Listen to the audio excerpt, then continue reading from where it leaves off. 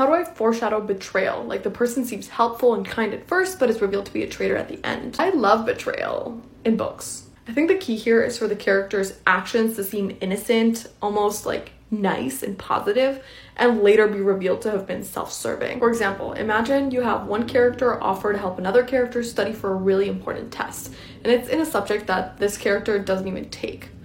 So this character is super thankful because they're like staying up really late and like going through everything with them, and it just seems like such a nice thing to do. And then they find out that whoever gets the highest grade in this test is going to be awarded this like great honor or whatever. But it's fine because they feel super prepared. After all, they've been studying this whole time. And they're also already the top of the class, so their chances are super high. But then they take the test and they fail and they're super confused. And guess who got the highest grade?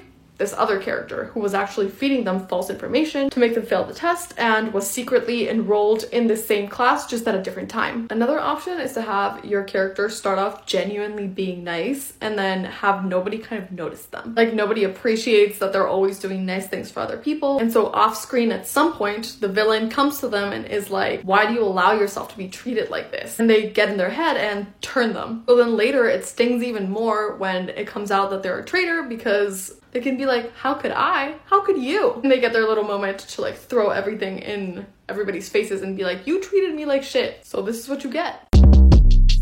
Short Cast Club